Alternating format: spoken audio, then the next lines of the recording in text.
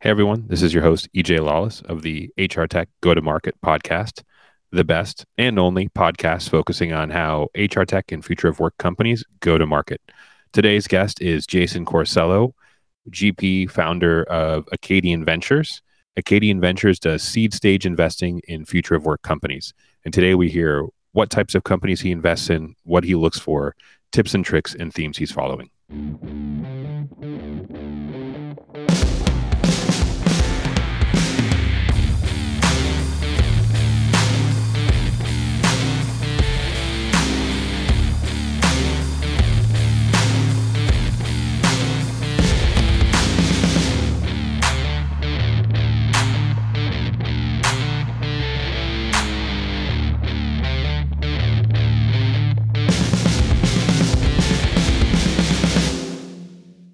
All right, Jason, I'll let you take it away.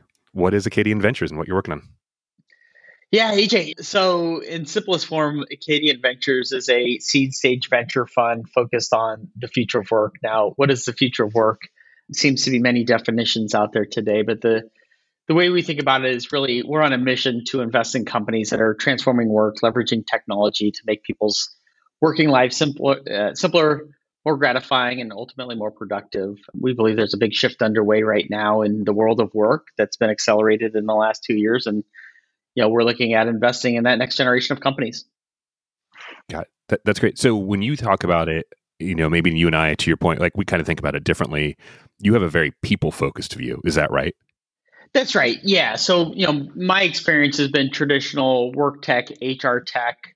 It's really predicated on the view of software as a service, software enabled businesses, really looking at leveraging technology to scale. We don't, like many people think about robotics as kind of future work or other tangential areas. And those are just areas that we don't spend a lot of time in simply because we don't have the market knowledge or expertise. So we focus on what we know. And a lot of that's based off of our operational experience of building and operating SaaS companies at scale. Yeah. Do you want to talk about that operational experience and what you were doing before Acadian Ventures? Yeah, it's great. I'd love to. So, most of my career has been on the operational side, and probably more recently, I spent the last 7 years at a SaaS company called Cornerstone On Demand. Cornerstone was one of the pioneering companies around talent management, learning management, and so at Cornerstone, ran corporate development and strategy, and really what that meant is everything from figuring out what new products that we should be building to M&A acquisitions that we should be thinking about to setting up a corporate venture fund, and that was kind of my lead into what I'm doing today, as a independent venture capital firm. But really got to be part of a company that grew in scale from when I joined. The business was about 40 million in ARR. And over a 7-year period of time in the public markets, going to about a $500 million in ARR. So pretty fun, exciting growth times, and hopefully, and hopefully something we can offer to our companies is kind of been in that operational role. So we know a lot of challenges that many companies will probably face over time. Yeah, absolutely. So when it comes to investing now, where do you typically focus? So obviously future of work, but is there a stage? Is there a geography? What are the types of deals that you really feel fit within your thesis? Yeah, EJ, so we're seed stage. So what that means for us is anything from, and the lines obviously are blurring and continue to blur, but that means for us pre-seed. So it could be companies that are pre-product, pre-revenue, upwards of what now everyone likes to call the seed plus or seed extension stage. And that's where companies maybe have some growth, some momentum, but need capital to get them to the next larger financing event. And so that's where we spend most of our time from a stage perspective.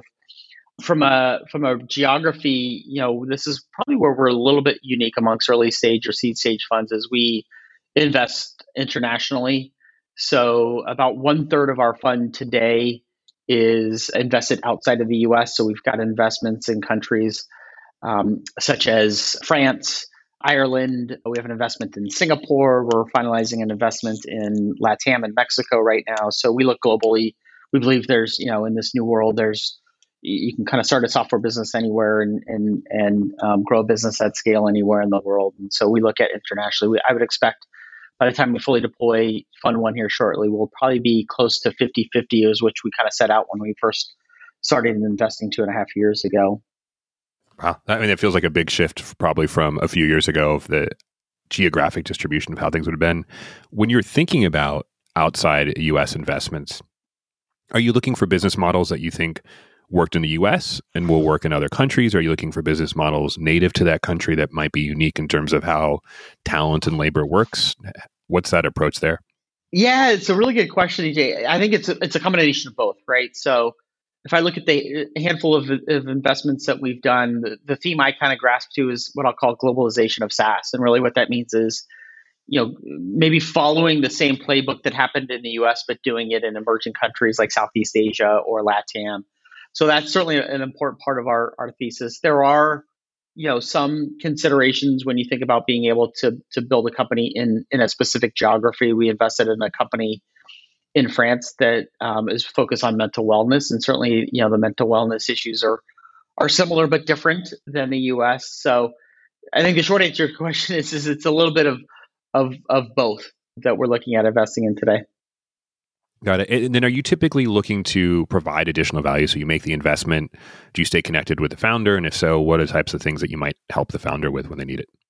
Yeah, this is really another fantastic question. I mean, we stay very involved with our companies. We don't, unlike some of the much larger multi-stage companies, we don't have a kind of a set playbook or even dedicated individuals. What we do once we make an investment is we sit down with the founders and we say, where could we add the most value, particularly in the short term, but also thinking about, the mid and long term. And so we'll map out a plan to say, here's what we need, whether it's, hey, connections to people within the network, whether it's, spending some time in planning sessions and strategic planning. So it really varies by company, but that's something because of our operational experience. I think hopefully that's where, we can add a lot of value to companies and accelerate their trajectory because, in most cases, we've probably run into similar questions that we've just been able to navigate through historically through our own experiences.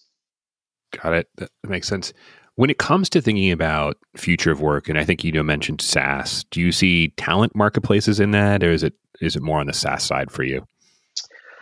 Yeah, we predominantly focus on SaaS. We've looked at a lot of talent marketplaces and marketplace models themselves, and what we found is two things. One is we just don't have the operational expertise to be hugely helpful in building those double-sided marketplaces. So we want to make sure when we do invest, we see an opportunity where we think we can help.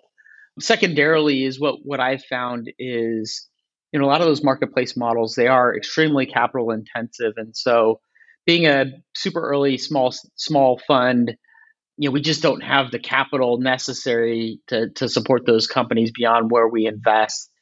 And so we, typically from just a pure investment perspective, we would expect to get pretty well diluted as companies raise a lot more capital over time. And so it's just, those are the two predominant areas why we haven't focused on our marketplaces. I can't say that, that will continue. It's something that I'm intrigued with. There's so many different intriguing marketplace models today, but we just haven't got comfortable with pulling the trigger on an investment just yet. Yep. I understand. I think those do take a lot of time and effort and money to raise or to really execute on and make work. What are some of the areas in HR tech right now that you're excited about in particular? Yeah, let me give you, so one, we look at, all areas. We spend a lot of time just meeting with companies and learning what's happening out there. I'd say, I'm not going to just talk about four, but the four that I think are where we're spending probably a majority of our time right now is one is on this area of kind of globalization of SaaS. So looking at companies in emerging markets where we think there's just a huge opportunity for companies to get access to technologies that they probably previously didn't have access to. So SaaS-based solutions in particular. So globalization is a big theme for us. The second is what I'll call next generation architectures. And what I mean by that sounds is intriguing. Yeah. What does that mean? Yeah. So what that means is really thinking about the next set of toolings required to give companies more flexibility, more control over what technologies they're using. And let me be even more specific, right? So things like no code workflow automation, things like API centric or even API first companies. Those are where I'm just super intrigued at. We've made one investment in particular in a company called Assembly. interestingly enough. So the idea of you can assemble different piece parts, different workflows to configure the software to your company. I mean, previously, and the way I think about this, EJ, is if you look at the companies that are at scale today, the Workdays of the world, they were built on a set of technologies that when they started are very different from probably what you would use today. And a lot of these applications that companies use today are just very, massive in terms of feature functions. And, many companies just don't use all of them and don't need to. And that's okay. So this idea of no code is really, giving customers the Lego blocks to build things that they want, to be able to customize where, in the traditional SaaS world, customization was a big no-no. And so no code is something I'm super interested in, API, because are you thinking about the no code space for HR no code? Because I think I've seen some of those enterprise no code generally, or like the SMB, the Webflows and Bubbles. What's sort of in that space for you? Yeah, predominantly no code for HR and no code for work tools. So not necessarily, the more, workflow automation tools that can be used outside of work in HR. So sales and marketing, things like that. It's very specific on HR. And there's a lot of really interesting things that are happening there today. Cool. I know, cut you off. What are the other two? Yeah. So sorry. So the third one is around skills platform. So this is one area, skills.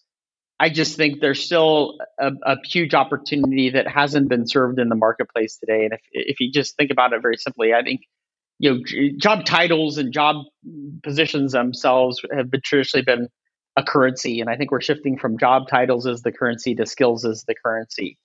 And so that's everything from being able to categorize skills to be able to determine skills competencies, identify skills gaps. So, there's just a huge unmet need within organizations today to identify what skills they have, what skills they need, and what skills they need to go and acquire.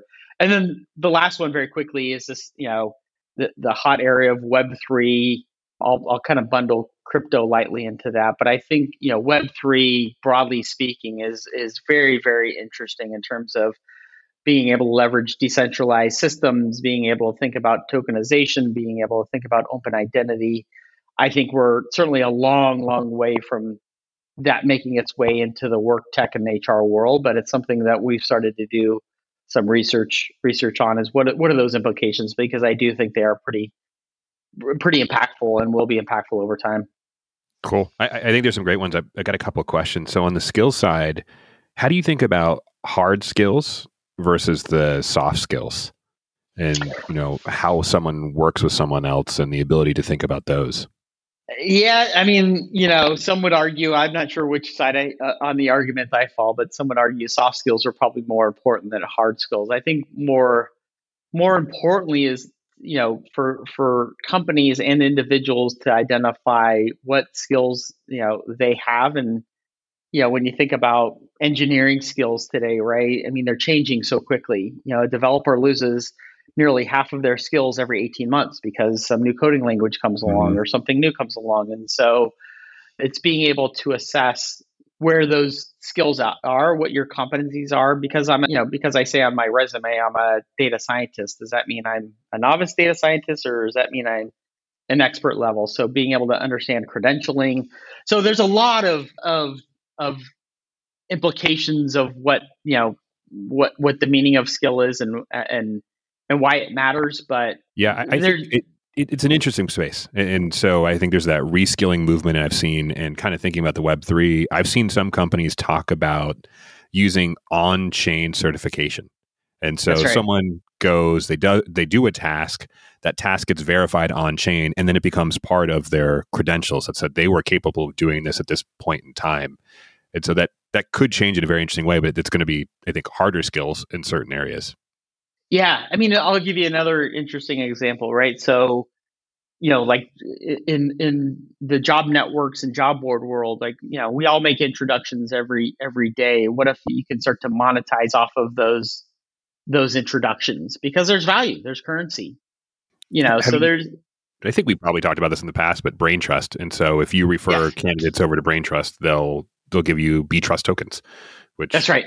One point in time were $30 a token. So it could be hundreds or thousands of dollars depending on how it's referred. Yeah, and there's so many different projects going on that want to be able to start to monetize those tokens. So I think there's it's certainly, super early. There's, a lot of risk involved from an investor perspective today, but there's also certainly a lot of opportunity. We're watching on the sidelines right now because I'm not sure we necessarily have a point of view, but I think what's happening today is just as impactful as what happened a decade or two ago when we moved from the on-premise world to the cloud world. Interesting. One of the things that I didn't hear you talk about that I feel like is kind of hot right now is this AI and chatbot space. Is that something that you group under another area? How do you feel about it? No, I'm mixed on AI and chatbot. We actually had an investment called JobPal that was acquired by Smart Recruiters, and so to me, this comes down to is this a feature, is a product, or is it a company? And when we made that investment, we had the belief that this was really AI was going to change how candidates interact with recruiters and making it much more scalable. There's still a long way to go, in my opinion. My view over time has probably changed, where it's more of a product than building a huge business. But there's certainly a lot happening there, and I would I think more broadly we're going to see some form of smart AI enabled chatbots kind of infused in most screening products, assessment products, talent acquisition products over time. Got it. It will be there, but whether or not it's a company that you can fund to be an actual company or part of another product set is hard to tell right now. That's right, and I think we're seeing various levels of sophistication right now, and I think we're still if this is a marathon, we're still in mile 2 or 3 of a long of a long race. So there's still a lot to play out. I think the chatbots, some are certainly better than others, but my expectation would be very high that they should be able to answer 100% of the questions. And as you know, in recruiting, a lot of questions are very nuanced. Yeah, absolutely. And I think too many questions also turn candidates away from the application process too. One of the other things I actually didn't necessarily mention was freelance or gig work. Is that something that you all, how do you think about that movement of people becoming independent and being their own bosses?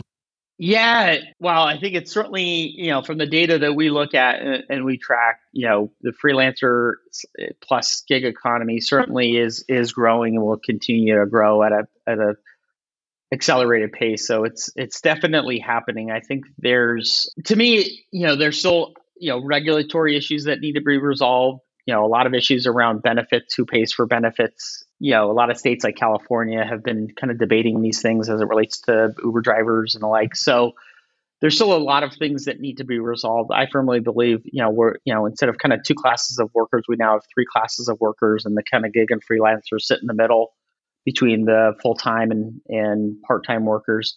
So I think it's certainly a trend. I think I was thinking about this today, which is what we're seeing, although, we're not seeing it in technology or tools or products today, but, people are working for multiple employers, and that's going to continue to continue to grow. Do you mean the cases where everyone is transparent that they're working for multiple employers, or the ones where it's like, hey, you can say your full-time job, just work with us 20 hours a week? Because some are transparent and some aren't, and that's part of the challenges right now. But I've got a teenage son, and I would expect when he's in the full-time world, he's not going to probably be working for a single employer. He's probably going to have one employer there where he makes a majority of income. He's got a passion project. He's doing work for 1 or 2 other companies because he's helping a friend. So that whole work model itself is changing very, very quickly. So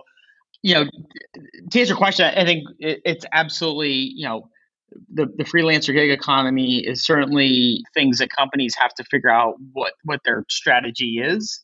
How does it scale? How do they manage it? I remember back in my previous employer, we had salespeople that were working for full time with one of our competitors, right? So, to your point on transparency, I imagine it still happens in a lot of cases. But I think that comes down to people, more broadly speaking, people now want to work on their own terms. And we're in a market environment, at least today, where, with low unemployment, it's an employer driven market right now. Employees have the power. And I think that's going to persist for a while. And so how do you accommodate for that? It opens up a lot of questions.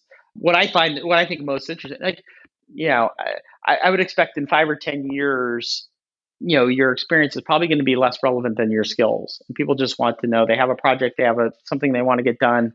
They don't necessarily care if it's a full time or part time worker. In fact, there's probably more advantages, to bring in someone as a part time worker freelancer than it is as a full time worker.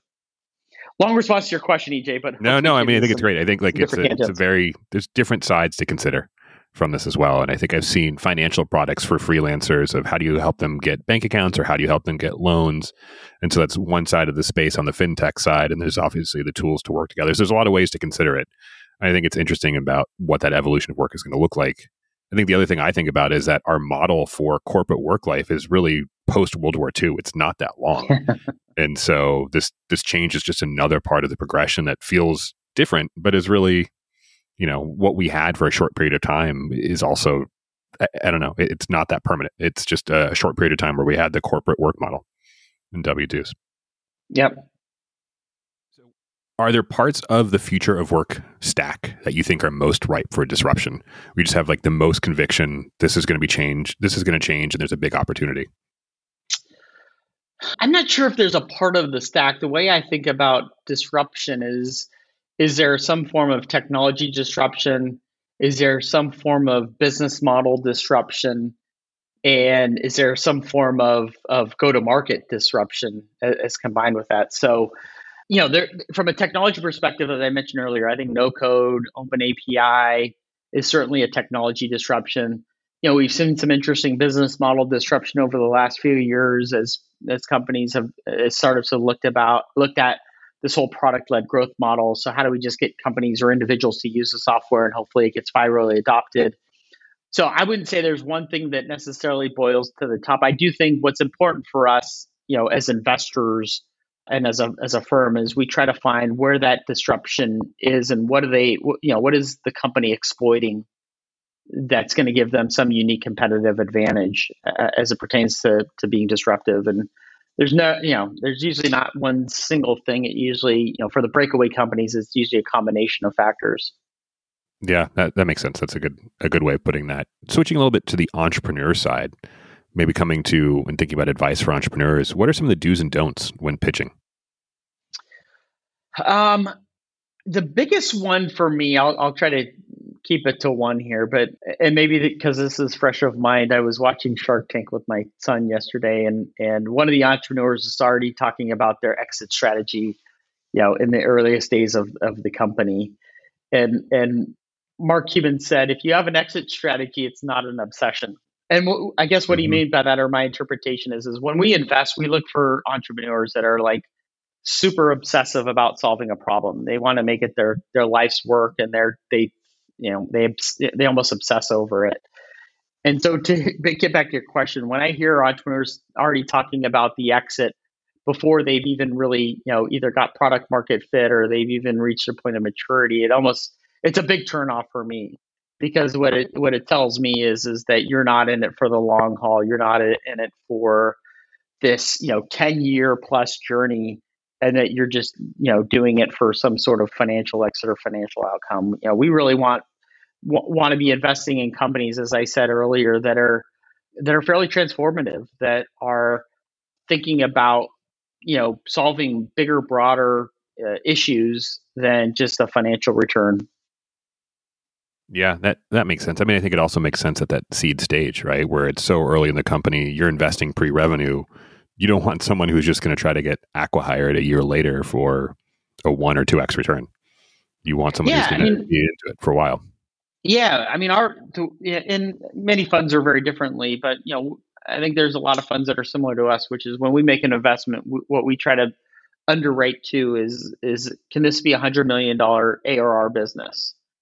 And so, Not that the path needs to be clear. I mean, sometimes we're investing in new category creators, but do we have a belief that this can be $100 million business? And to get there, as you know, what that requires is a multi-year journey. It requires zigs and zags and mini pivots and a lot of changes. It's never up and to the right, and so the hardest thing as an investor, I find, is assessing someone's stamina. Do they have the stamina to get beaten up every day, to get themselves back up and get excited about the bigger, broader mission of the business? Yeah. With COVID, are you seeing that change at all? Are you seeing that the entrepreneurs who come in show more resilience because there's sort of this selection bias? Is there anything that you've seen with the pandemic and entrepreneurs and that sense of resilience? I don't think so. I don't think I've seen anything necessarily different.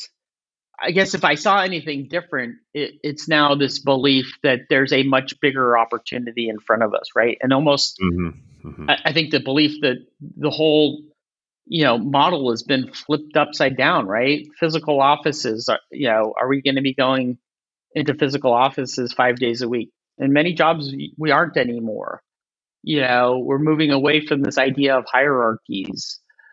Job titles are probably less important than they've ever been, and there's less currency in job titles today. So there's just so many broader impacts of COVID that are manifested in different ways that present this huge opportunity to redesign not just how work is done, but the enabling technologies that support it. And so that's where I see entrepreneurs really, more so not just thinking, oh, I want to disrupt this incumbent because they're slow, because they have 20-year-old technology. They're thinking about, I want to build something because this is what the world's going to look like in 10 years. Yeah, absolutely. That makes sense. I think I've seen more strategic investors in the future of work HR space as some of these companies like Workday have gotten bigger. How do you think about strategic investors in the early stage? Because I'm sure you did that as well at Cornerstone. Yeah, so we launched a corporate venture fund at Cornerstone. I'd say there was certainly a lot of lessons learned. I think the answer is it varies. I think you have to look individually at those strategic investors and really understand what's in it for them, why are they doing it, what value that they add. And I'll take two examples, right? Workday. They've got, I don't know what the latest number is. I think it's a $250 million venture fund where they've mostly invest into Series A or Series B and later. And I think it works for them because it gives those companies that are, in scale up mode access to a bigger, broader ecosystem, but doing it, I shouldn't say ecosystem, but bigger, broader access to customers. So I think Workday's done a good job in the aspect of just opening up customers to their investments. Versus, Slack on the other spectrum, right? Slack invests in seed stage companies. They did it to build out their ecosystem.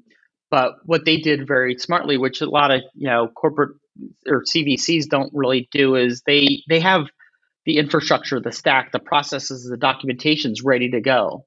So it's easy to plug into their ecosystem. And this was a lesson learned from my world at Cornerstone is we didn't have that. When companies wanted to take our money or, when we found investments, they got excited about, oh, we can integrate with Cornerstone. Well, we didn't make it easy for them to do that. Slack, because they wanted to build out their ecosystem, they had all of that, their open APIs, the documentation, so they can really plug and play and get value out of, get that value out of the investment. So I think that, there's certainly value add. It really depends on what you want from those strategic investors. Sometimes it can be certainly negative. It does give off signaling that if you take corporate, if you take CVC money at a seed or Series A, then it limits your options down the road. And certainly that, there's truth and fiction to that. But there's value and there's certainly risks. And I think you just have to go in eyes wide open to understand both and weigh them. As part of that decision. I think you had a couple interesting lessons, both for entrepreneurs thinking about it, and then also for any company that has their venture capital arm. So I think it sounds like know what game you're in on the CVC side, know what you're really trying to do and accomplish. And if part of it is grow your ecosystem, make sure that it's easy to do. And then I think on the founder side, it sounds like understand what the expectations are. And so if I'm a founder, you're like, oh, I'm going to get access to the customers, maybe, but only if that company has already made it easy to do. Is that That's right. right? That's exactly right. And I think you also, I think you have to also really understand the intentions of the CVC, right? So I'll give you an example. Like when we would make an investment at Cornerstone, we didn't think about, is this a company that we can acquire? Well, I shouldn't say we didn't think about it. We didn't make an investment because we thought this was a company we can acquire in 3 or 4 years. That was more of the backstop for us, which is this may be interesting and maybe we build a relationship with over time and maybe it becomes interesting for us to acquire over time. So, I think that's something that you need to really understand what the intentions are because there's certainly value on both sides. I don't, what you don't want to go in is naive into that relationship, either expecting that the company is going to buy you in a couple of years, or if they don't, it somewhat limits your options. I think you just have to go in eyes wide open is what I'm saying. So then as a founder, do you just ask that question? Are you just like, why are you investing in us? How do you I think handle one that? is, like if you're a seed stage company, does it make sense to go talk to Workday? Probably not. So I think you have to be smart in terms of really what you want out of them, beyond just the capital. Is it access to customers? Is it, plugging into their ecosystem? I think you should certainly, be able to probe beyond the, like, what happens if this works? What happens if this doesn't work? And understanding that, because I've seen certain cases where, the companies just don't get the momentum and the CVC just loses interest. And maybe, like if you look at the Salesforce model, which has been extremely successful over the last 10 years, but, sometimes they would make 2 investments in a company and then they go off and build the same product, right? So I think it's just understanding what those intentions are and being realistic of what to expect and what not to expect.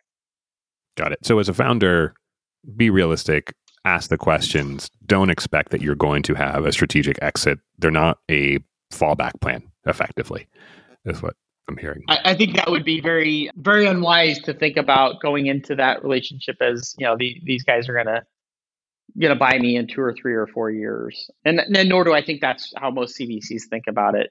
So yeah, I think it's just important to really understand what the value add is, why they want to invest in you, what are the potential pitfalls, and making a guided decision from there.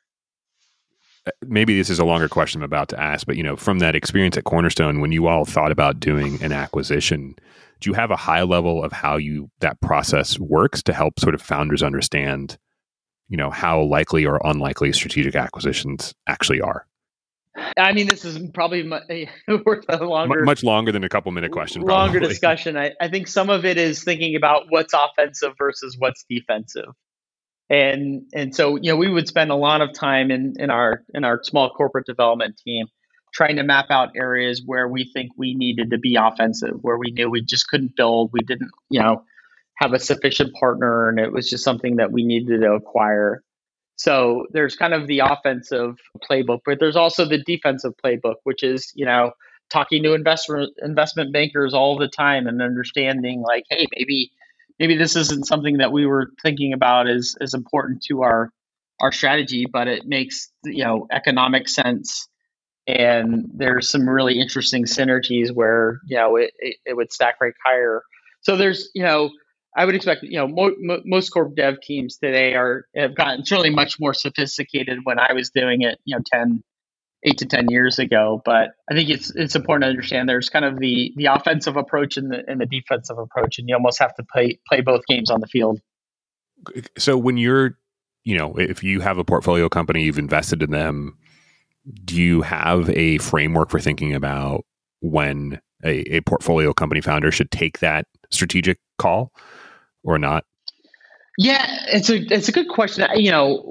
What I encourage our entrepreneurs is don't shy away from those calls. There's nothing that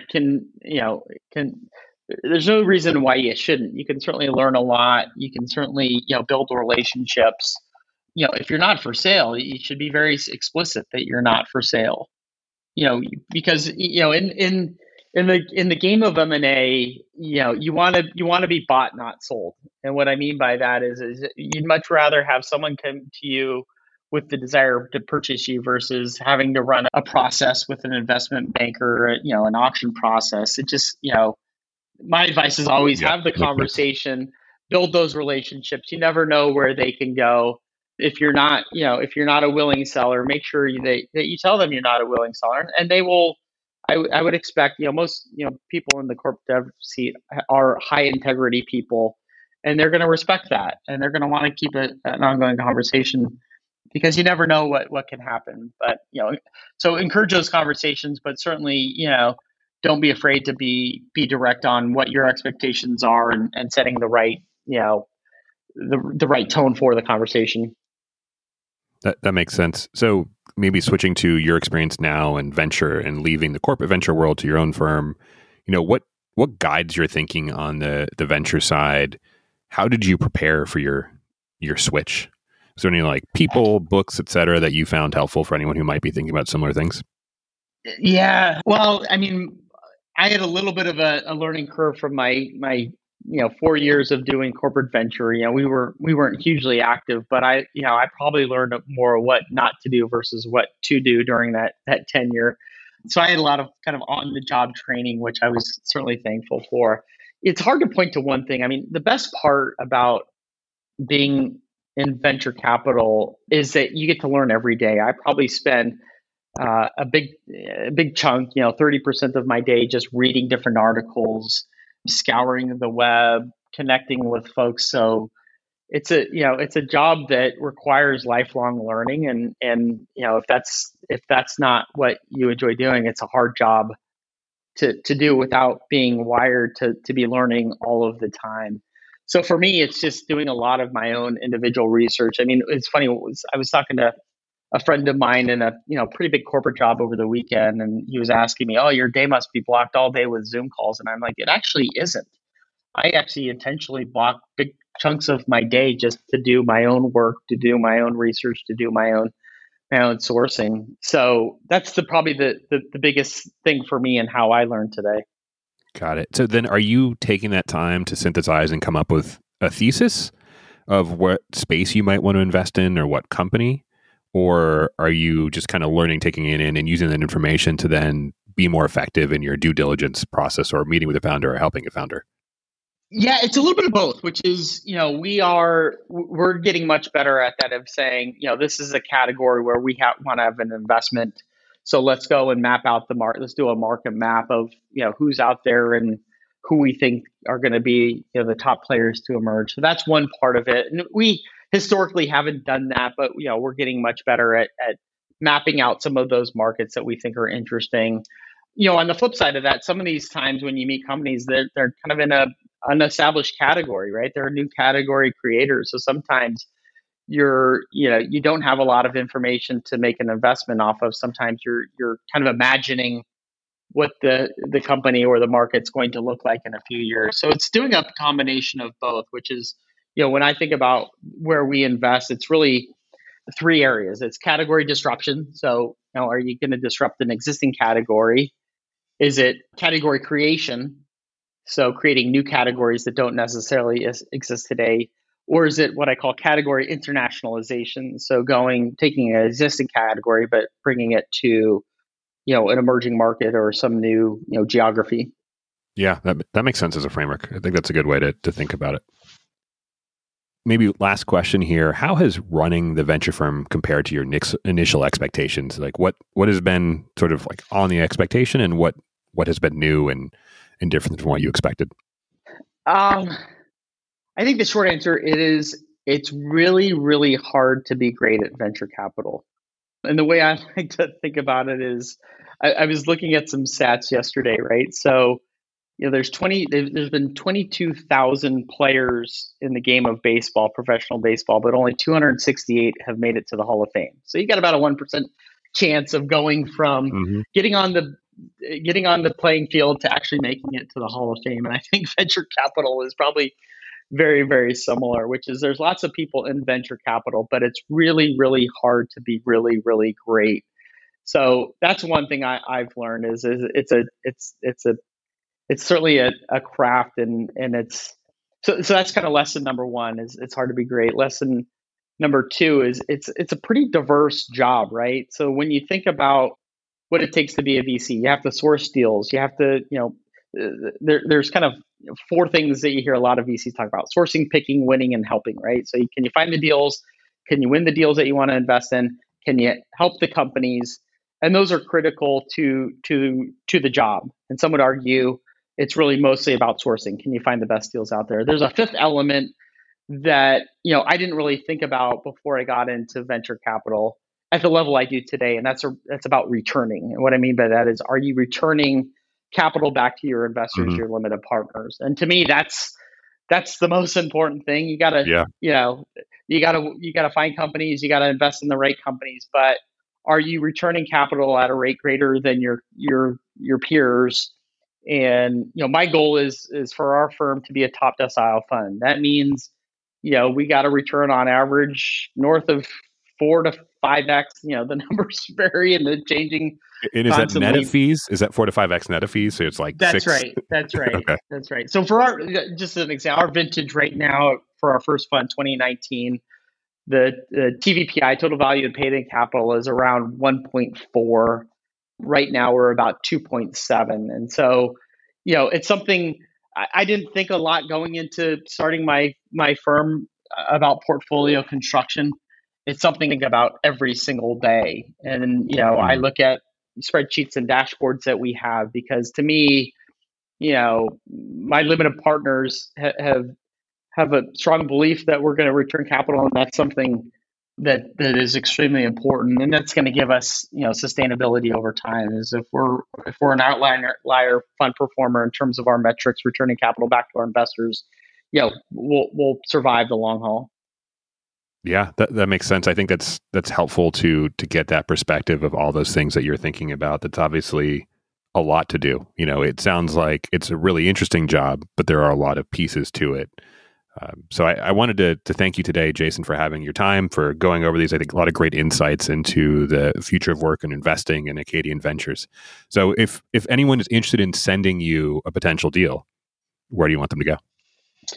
Yeah, you can always use my email. I'll give it over here. It's just jason.corsello, CORSELLO at acadianventures.com. Email is probably the best way to get to me, or LinkedIn, obviously, is another good one.